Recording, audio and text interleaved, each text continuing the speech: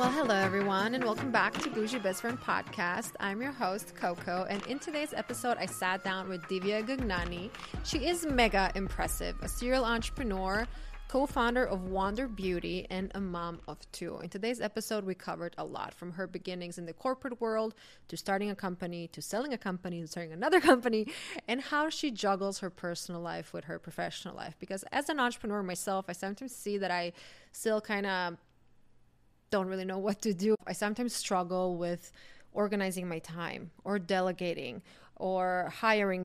You know, when you start working for yourself, you feel like there are certain obstacles that you did not expect. And then sometimes you want to give up. And sometimes you are a little confused with all of those situations you kind of got yourself into. You never really know how your path is gonna unravel. So we kind of dived into a lot of topics that can help you, whether you're an entrepreneur, you have a 9-to-5, you have multiple businesses. I feel like this episode is really valuable for anybody who needs a little push or help with their mindset, or kind of just hearing how another successful female entrepreneur set herself for success. Okay, well, Divya, thank you so much for being here. I'm so happy to be here. Thank you for having me. A lot of my content is about, being your best self, living high standards, but also being a strong, independent woman, which you are. And you are. I think everybody can learn from you so much. So I'm like super excited to share all of your path, your tips and tricks and all that. So take me back, your beginnings, your childhood. Tell me how did everything start? Where did you grow up? So I was born in Springfield, Illinois, and I lived there because my father was working for the U.S. government. My father actually came here from India for his master's. So he had an arranged marriage with my mother. My mother had an arranged marriage with my father. And so my mom came here. She didn't know anybody. So it's like a typical immigrant story. They came here. My father worked. My mom was a stay-at-home mom. My father ended up losing his job a few years before I was born. So he had my sister. And right around the time he had my parents had my sister, my father lost his job and he decided to become an entrepreneur, like happenstance and circumstance, I would say. And then he moved to New York. So I grew up mostly in Long Island and I lived there for most of my childhood. I then went upstate New York to Cornell for undergrad, came back to Manhattan for my first job at Goldman Sachs, worked in Manhattan and also in San Francisco for a little while, went to Boston to grad school, came back to New York. The story is always come back to New York, except now we're not coming back to New York. We're not going back to New York. Because I lived in New York for many, many years, had 2 children there and moved to Miami over a year ago. And now Miami is home and I love it. It is. How are you feeling here? Because I have a similar story when it comes to New York. I always thought New York was going to be like my city. I'm never going to leave New York. And then after a while, I was there for 8 years and it was like, I had enough. So what made you make the move? So I have a fond affection for New York. From a distance. Yeah. So I lived there for many years and I enjoyed it, but I felt like my life was work. Yeah. Work. Yeah. Work. Oh my God. More work. Yeah. It's and never then enough. And the kids and running around and shuttling and being in Manhattan on the Upper East Side and rushing home to see them for a few minutes for dinner, to then rush back to an event. Like I felt my life had too much happening at the same time. How did you even balance the schedules? I think it's very challenging. I think anyone who's a career mom always struggles with how do I balance my career and how do I balance my family? And the truth is that there's no balance. You just do each one and you do each one well and you kind of trade off the time that you have doing them. So in the morning, I would wake up and I'd be a mom and I'd be present for my kids and drop them to school or whatever I could do and spend that quality morning time with them. And then at work, I'm 100% focused on work. I'm not looking at my phone. I'm not communicating with them. They're in school. They're doing their own thing. When they come home in the afternoon, I had help at home, which really helped me be able to focus on work, which is critical and important to be present and to be engaged with your team. Because if you want to be a leader and you want to be an entrepreneur and you want to be a CEO, you have to lead by example and you have to be present and engaged in the work that you do. And then I would come home and be a mom and I would shut off the phone and shut off the computer and do dinner and cook for my kids and be with them and be present. And then when they would go to sleep at 7:30, back to being an entrepreneur. So I think it has time blocking. You have to be very organized. At least I had to be. I had to set aside time to be a mother and be very good at that job and role in my life, and set aside time to be an entrepreneur and be good at that job and role in my life. And then really set aside time to be me, which I think is almost the most important thing. I know you talk about this a lot on your social platforms, like, you know, really thinking about how to take care of yourself and how to have relationships, but also how to have a strong relationship with yourself. You have to prioritize yourself. I feel like if you don't make yourself happy, if you are not complete, if you're drained, if you're tired, if you're exhausted all the time, you can be a good mother or a good spouse or a good partner or a good friend even. If you're constantly upset or stressed out, like you need to learn how to balance. So you mentioned time blocking. I still work for myself. I don't have a big team, but I'm very bad at time blocking. And sometimes, you know, I think, okay, I'm going to do emails from this time to that time, but then something happens. It takes time to kind of like get into your system. But what would you say about time blocking? How do you organize your time? I organize my time maniacally. And it's literally the only way I can achieve and manage all of the commitments and the requirements of my time. So like I get up in the morning, I have to meditate. I've been practicing transcendental meditation since the 7th grade. Like it's something that centers me. When it comes to meditation, guided, or are you doing it yourself? Or I what kind of meditation? Had a meditation teacher. I took transcendental meditation classes. I have my own mantra. And so I recite that mantra and it like really centers me and grounds me to start the day. I then do it for 20 minutes and practice in the evening before I sleep also. So twice a day, every day? Twice a day, every day. I've been doing it since the 7th grade. I don't miss a day. I had 2 children. I still didn't miss a day. I can't get through my day without it. I need it to like concentrate and to be able to get through like all the, like there's a lot of pressure on my brain every day to get a lot of things done. So I have a ton of meetings. I usually work like an 8 to 8 work day, which is a long work day, I would say, and often even later than that. And I take meetings early in the morning. I'm like, every half hour I'm blocked. I don't have a lot of bathroom breaks. But the reality is like, I schedule my day in a way where I'm like, this is what I have to get done. And I really bang through it. And then I allocate time to do email. Like I don't check my email all day. Like you were talking about time blocking tips. If you sit and check your email every day you're in the swamp of responding to email. Is going to distract you. It's very distracting. So when I'm focusing on building a business and building a brand, I need strategic time to lay out strategy for the company. So like when I think about Wander Beauty and how we're building the business, effortless essentials, things you reach for every day, wherever you wander, we need to have a long-term plan. What are we doing with our retail partners? What does our product development pipeline look like?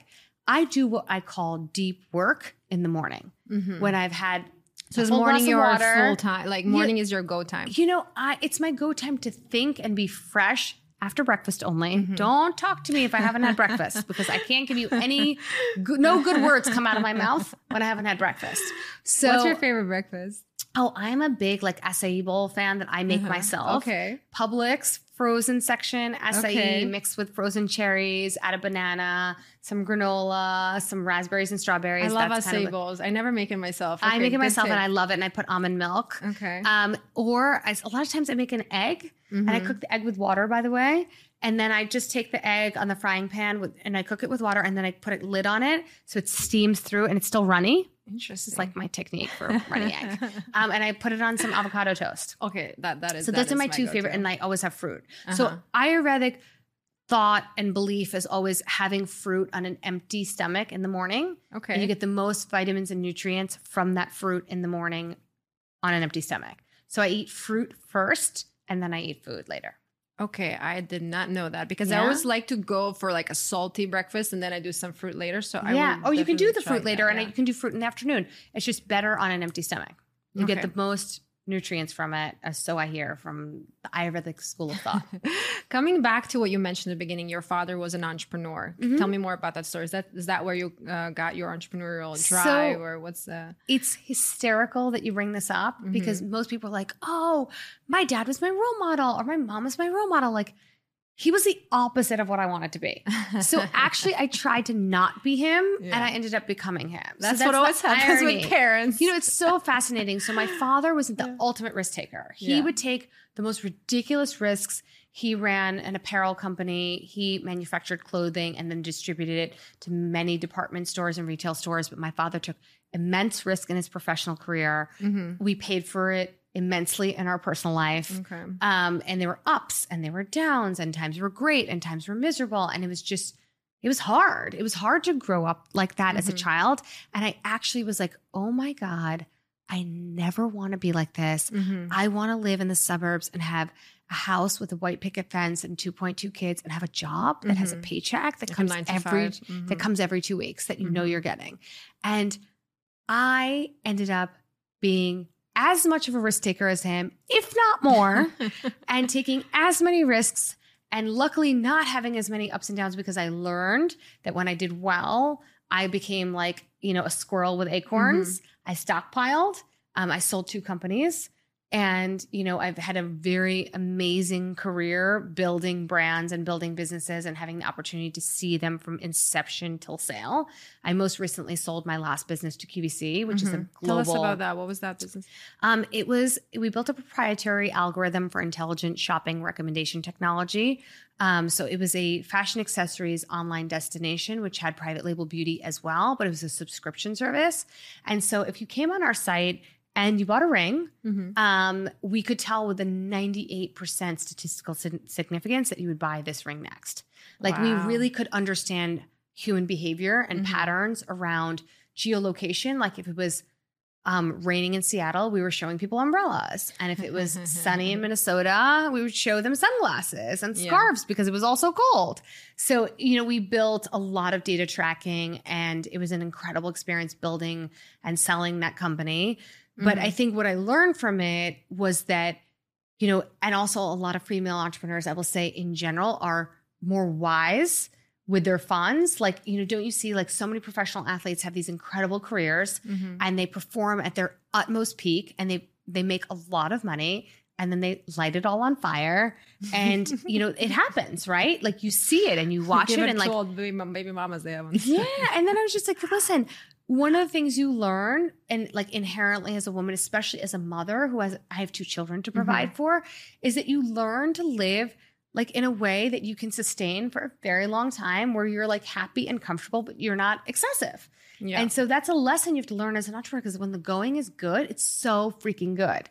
But when the going is bad, it's your own money, 7 figures in, deep into the business, and on the verge of collapse. Like, and you're going to ride those cycles. Like, who knew COVID was going to happen? And I was going to have a brand that sells a lot of makeup. Yeah. Like, you go through things that you could never imagine as an entrepreneur.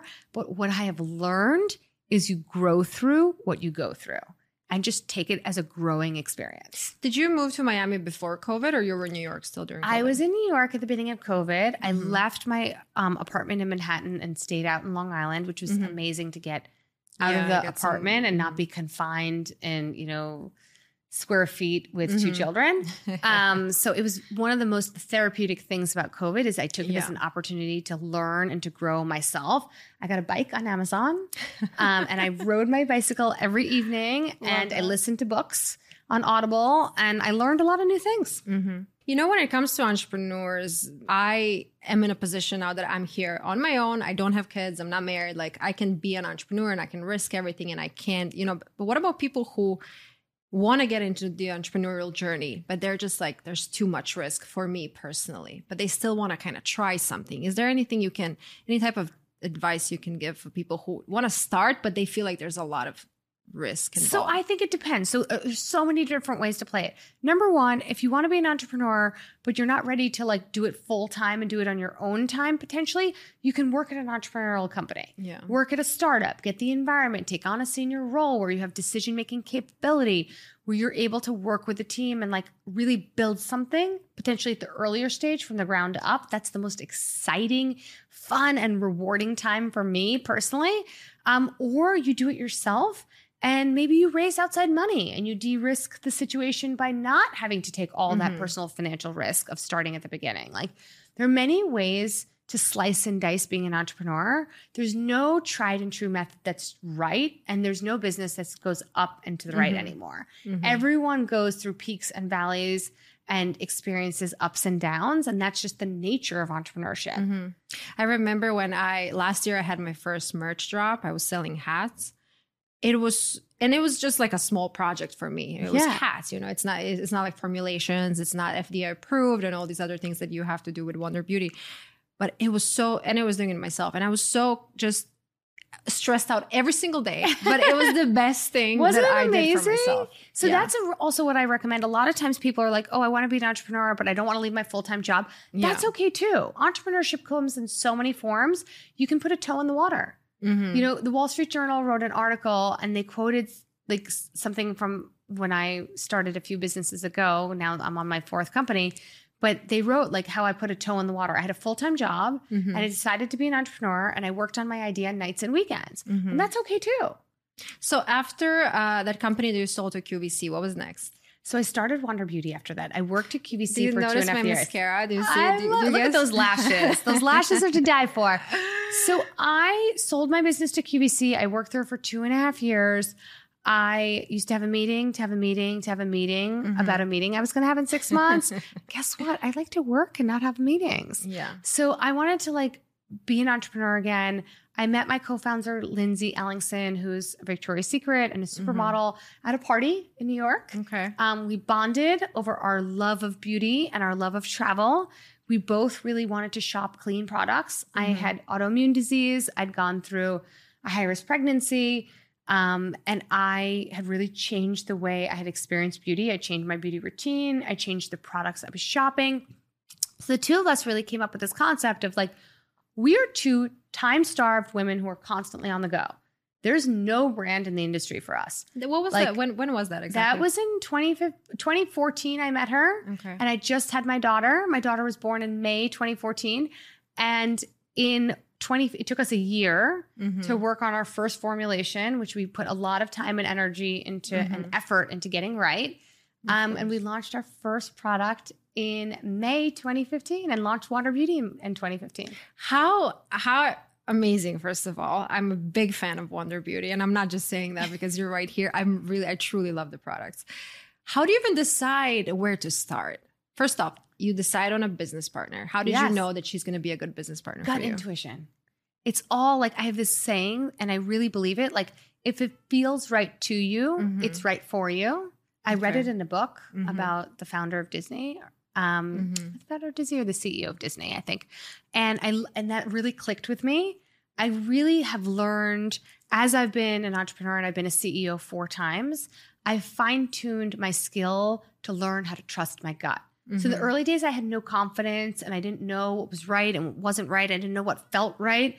But now after making so many mistakes and having risked so much, I now have a very strong gut intuition about people and about opportunities. And when it feels right to me, I just go for it. I met Lindsay at a party. We had a quick conversation. She came to my house. We met. Were you friends at the beginning or you were just like kind of, okay, let's do I was business? like, I think that we should start a company together. And she thought it was crazy. And I was like, yeah, let's do it. Like, what do I have to lose? Nothing. Like I have everything to gain and nothing to lose. And we are great partners. We're together. It's been 7 years since we first, met and went down this journey, if not longer, actually. And we're committed to each other. When it comes to working with friends or family, what do you think about that? Because I'm always concerned. I used to live with some friends and I'm like, okay, living together, roommates, that was not working out. I don't want to lose a friend if I get into a business, a household issue or a business with them. So what I recommend is complementary skill sets. So successful partnerships often happen between 2 business partners who bring 2 different skill sets to the table and have complete trust for each other. So you have to start with trust and operate out of trust. I trust you to handle all the things that you're amazing at.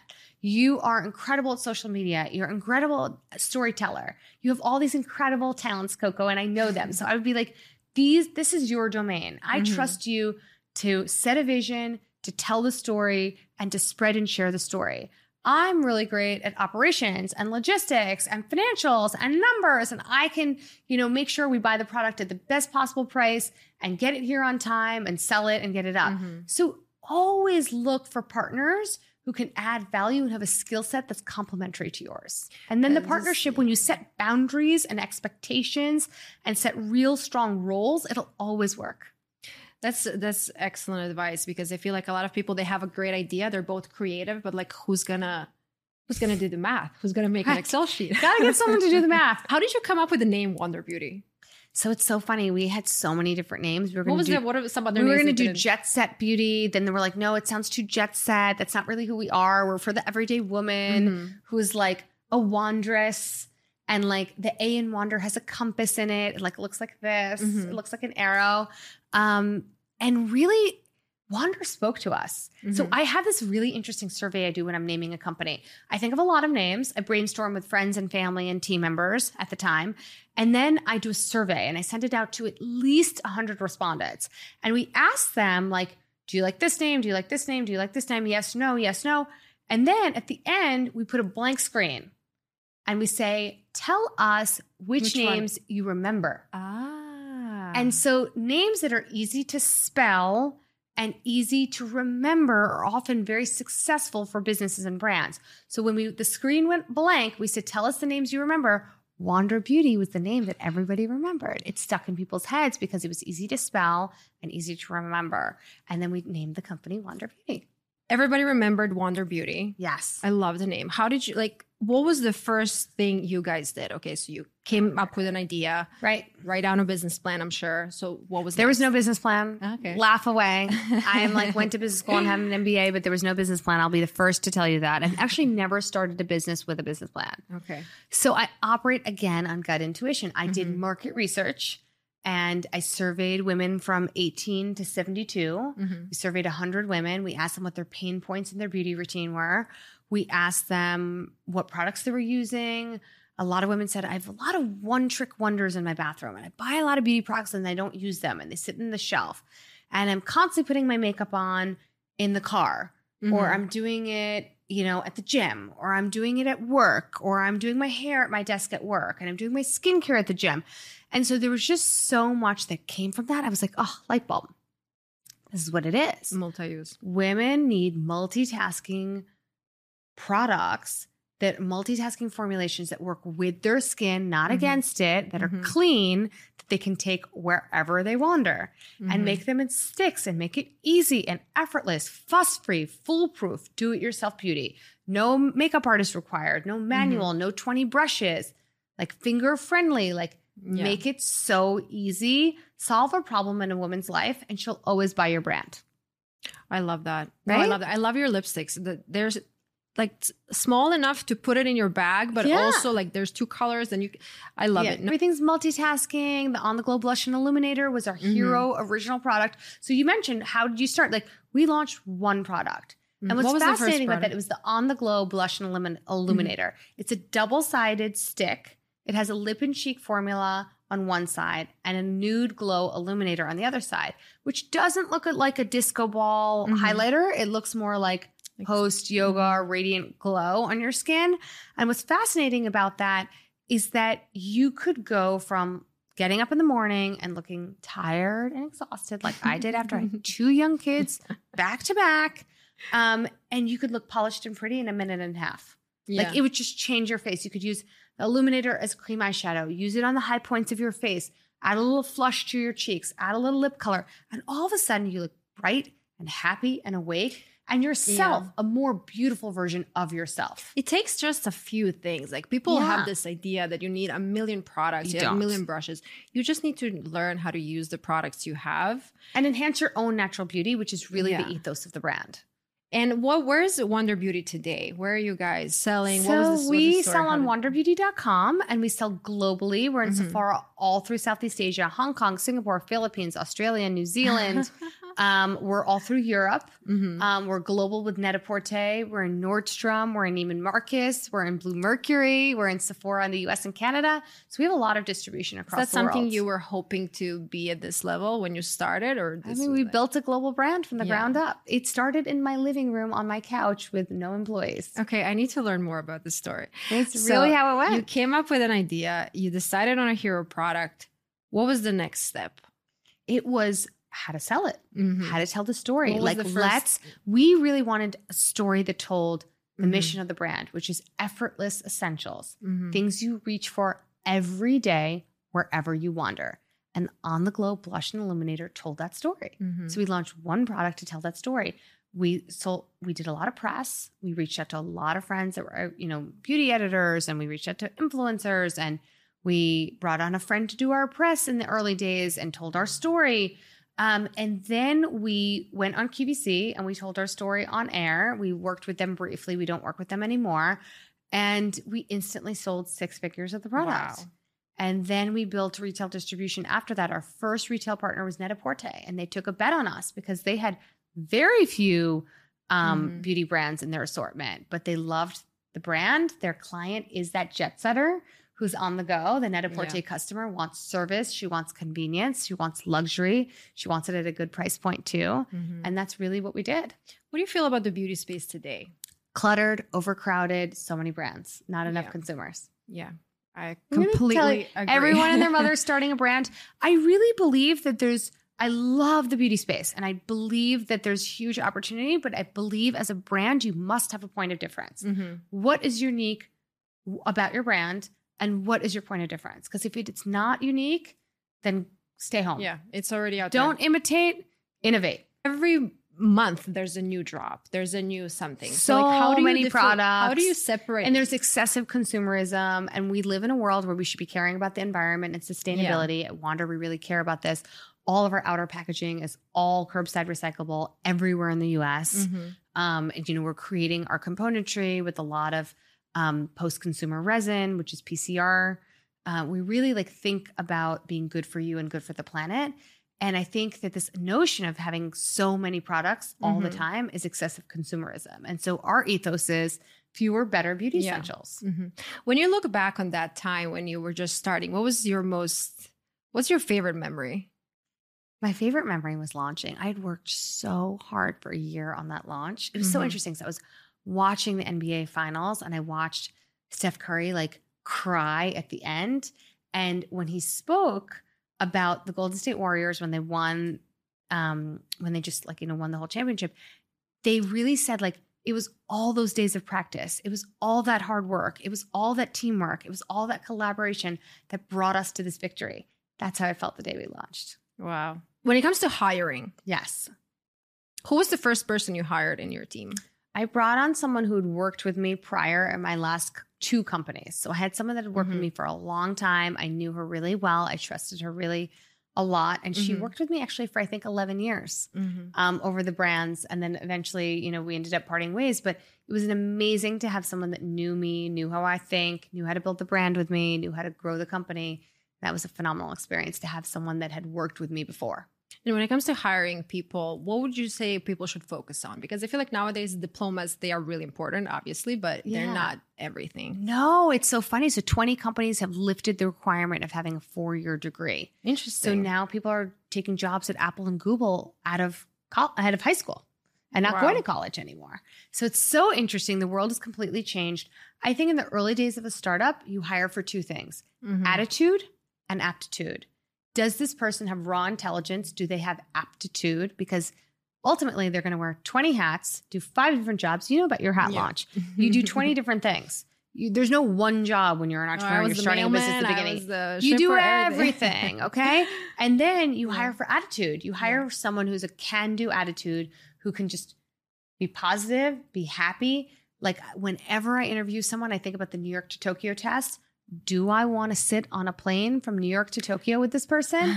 Because you spend a lot of time with the people that you work with in a startup. So get to know them well, enjoy their personality, enjoy their energy. So attitude and aptitude in the early days.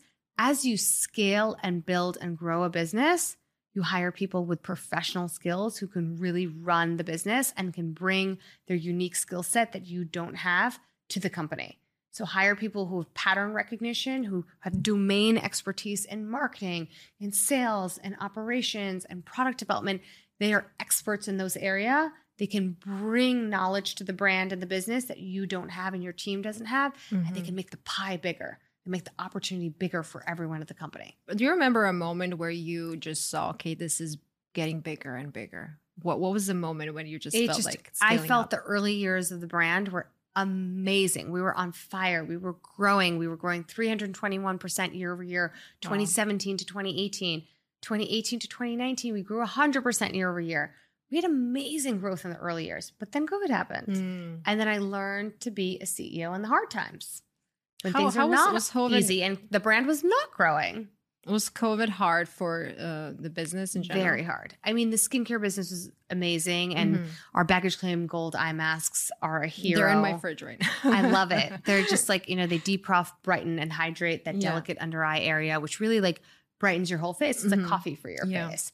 And so that did really well for us. But, I wasn't wearing makeup. I don't know about you. You're sitting at home. No. You're not meeting your friends. You're not going to weddings. You're not going to parties. Socialization is down. You're not going to restaurants. Everyone was afraid of COVID. So people were wearing less makeup. That means they're buying less makeup. They're consuming less makeup. They're replenishing less frequently. So it really had an impact on the business. But we're starting to see a lot of growth now coming back. Yeah, I feel like people are coming like back to their own ways now.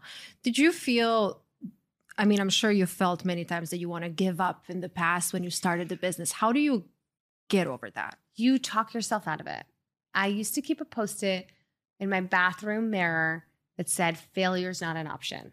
Okay, that's a great idea. You just put it there, and every day when you're feeling down or upset or frustrated, or you get bad news and bad things happen, because believe me, all this stuff happens when you're an entrepreneur. You just remind yourself, failure is not an option. I got to keep chugging along and making it happen. And coming back to what we were saying about time management and time blocking, eventually you're going to burn out. How do you deal with the burnout when you're overworking? You're constantly on. You have to take time away and disconnect and recharge your battery. What do you do for your? I swim. I don't talk to people. I go into a bubble. I love to travel. I'm a traveler at heart. A wanderer. I'm a wanderer. Travel feeds my soul. I love experiencing different cultures and different places and different cuisines. And so I feed my soul with travel, and I use it to recharge and to avoid burnout. Like, I'm going on a trip. Soon I'm going to Italy and Sardinia, and I can't wait. And that's really what feeds my soul. I get inspired. I get motivated. I recharge my battery. Like, I need it. Travel is my antidote to everything. So everybody needs to take time for themselves. I feel like people should also take time alone, because in this day and age, we're all constantly overstimulated. Always noise. Always somebody's talking to you. People are... Yeah, I never look at my phone the first 30, 40 minutes when I wake up. And that changed my... Oh my God. And before I go to sleep also, I put it down. I don't look at it. I read a book in bed. I wind down. I wind my brain down because it needs it. And then I go to sleep. Would you mind sharing your morning and evening routine? So my morning routine is I wake up in the morning. I practice my meditation for 20 minutes. I usually drink ginger water. I like it. It's anti-inflammatory. It's great for digestion. It's just like, I love it. I start my day that way. I then get on my email early because I have a lot of like notifications. What time do you get up? Oh, it ranges. Today I woke up at 7:15. Sometimes I wake up earlier with the kids. Sometimes I wake up later if I've had a really late night. But like in the range, I would say of 6:30 to 8 is when I wake up. But on average, kind of 7:30. So I wake up and then I try and exercise before I eat. So like even if I do an Obey fitness streaming workout, or I stretch a little bit, or I do weights, or I do something, I like to like get myself going in that way. Then I build up an appetite. I eat more emails, more meetings, and deep work in the morning. Things that require my deep thought and strategy get done in the morning hours. First, right? I then do, and then I do a lot of like in-person meetings, Zooms, external meetings, internal meetings, socializing with people, take another break, do emails. That's kind of like how I block it and do things. In the evening, I always work. Unfortunately, I always check my email. I'm on Slack. I have to check things that I need to do for work. I love to go for long walks on Brickell Key. That's a great way for me to unwind after work is over. I usually exercise again, briefly, because I just like need to move, especially when you're like at home and working from home. And I cook dinner. I love to cook dinner. That's an evening ritual for me. And then in the evening, I'll like either go out with friends or go out for drinks or do something. And then I come home and I read before bed. I always take a shower at night. I find it relaxes me. I love Essential oils. Yeah, I love putting aroma. oils and then a eucalyptus tree. Yes, I love I'm it. putting it in my shower. Yeah, I love the it. fumes. And then I read in bed. I turn off my phone and I go to sleep. Anything you're reading right now that you would like to share? I just finished Indra Nooyi's book, My Life in Full. I loved it. It's like so amazing when she talks about her life as the CEO of Pepsi. It was very inspiring and interesting. I'm reading Matthew McConaughey's book right now, Green Lights. Okay. So I was reading the book, and then one of my girlfriends told me, stop reading and listening to it on Audible. It's his voice. I was about to ask So you. I stopped reading the book, and now I'm listening to it on Audible. It's amazing. It's amazing to hear it from him. He's fascinating. What is the book about? It's about his life. It's like a memoir. So interesting. Do you prefer audiobooks or actual? I like a real book at night to like touch the pages because I don't want to stimulate myself with a device. So at night when I'm reading, I prefer a physical book. But if I'm on a vacation or I'm traveling, then I like to do audiobooks. Any podcasts you listen to? Do you listen to? I love podcasts. I Those love are like my podcasts go-to. too, but I listen to a wide variety. I listen to the Skim podcast for the news. I listen to Lauren Bossack's podcast, which I love. She's my favorite. Isn't she great? She's good people. She just had a second baby, right? Yeah. I just sent her congratulations and I was on her podcast too. I love podcasts. I think it's so great. I mean, people love to listen to your podcast too. Well, it's still growing. I'm still so nervous when it comes to my podcast because I've been wanting to do this for so long. Yeah, it's amazing. And now you're doing it. One day you're just like, okay, today is the day and today I'm going to start. And yeah, no, it's been a journey. Let me see. I asked my followers to drop a few questions for you. If somebody's feeling stuck in their career, or maybe they're just feeling stuck at their 9-to-5 job and they want to make a change, is there anything you can any tips when it comes to feeling stuck? How do you not feel stuck? I love to think about the long-term plan. And it's so interesting. People are like, oh, the long-term plan. Like, this is what I'm going to do in 5 years. And they like think. No, I don't want you to think. It's the opposite. I want your gut intuition to tell me where you visualize yourself. That's where you're meant to be. It's like almost spiritual. I close my eyes and I say, in 5 years, I imagine myself living in Miami with my kids grown up and going to school and walking by themselves and not me dropping them off and picking them up and having a home here. And like, I visualize what I want my life to look like, my personal life, my professional life, my relationships. And then you take a step back and you say, okay, what do I need to do in the next 5 years to get there? I see myself launching new brand. I see myself entering a new category. So what do I have to do to get there? So if you're feeling in a rut with your career, where do you visualize yourself? Where do you see yourself in 5 years? And then you take the next career step and the next career step to get to that end goal. Where do you see yourself in 5 years? I really don't like that question in general, but since we're bringing it up, because I don't know where I see myself in 5 years. Maybe I should know. I definitely see myself exploring new opportunities. I love investing in brands. I've invested in a lot of different brands. I see myself, having another company. I'm like a diehard entrepreneur. I love starting businesses and brands. I love the early days. So I really see that for myself going through this again for the fifth time, which I'm super excited about. I see my family settled here in Miami. I see myself really having roots here, having my friends and family. I hopefully see my family coming down here and moving here so I can be with them. They're still in Long Island, right? Yeah. They're my parents. I'm trying to get them, even if they can snowbird in the winter, I would love for them to have some roots here with me. And I really see myself building my life here. And I really see myself prioritizing. I love outdoor time, prioritizing my health and my wellness. Swimming, like I swam today. I had a break between meetings. I was like, I'm going downstairs and I'm going to swim because that's what you can do in Miami when you live here. And we have summer Fridays, so we close early. So even though we close early at 3, my schedule still goes till 7 or 8. But I took an hour break and I swam. And that to me means so much and feels so good. It's like mental wellness. It's physical wellness. It's all wrapped in one. I see myself prioritizing my physical and mental wellness more in the next 5 years. I love that answer. And thank you so much for being here. It's been such a pleasure. This was an honor. I learned a lot from you and I follow everything you're doing. And I'm very excited to see all the new things that Wonder Beauty might. Are you guys coming up with something else? Lots of new things. We just recently launched an amazing new all mineral SPF. Yes, I saw that. Incredible. Yes. It's also like an incredible multitasker. It's a primer. It's a glowy finish. It's full UVA, UVB protection and blue light protection. And we did clinical studies, and it's got antioxidants in it. It's got vitamin D. So it's an incredible formulation that I'm very proud of. We spent over 3 years making this formula. So it's called Pack Up and Glow. Oh, I'm definitely going to be packing that up this whole summer. and glowing at the same time. Please, Divya, tell everybody where they can follow you, your brand, your Instagram. Yep. So wanderbeauty.com to shop Wander Beauty, at wander_beauty on Instagram for the brand. For me, at D Gugnani, Gugnani. Thank you again. And thank you everybody for listening to Bougie Best Friend Podcast. I will see you in the next episode.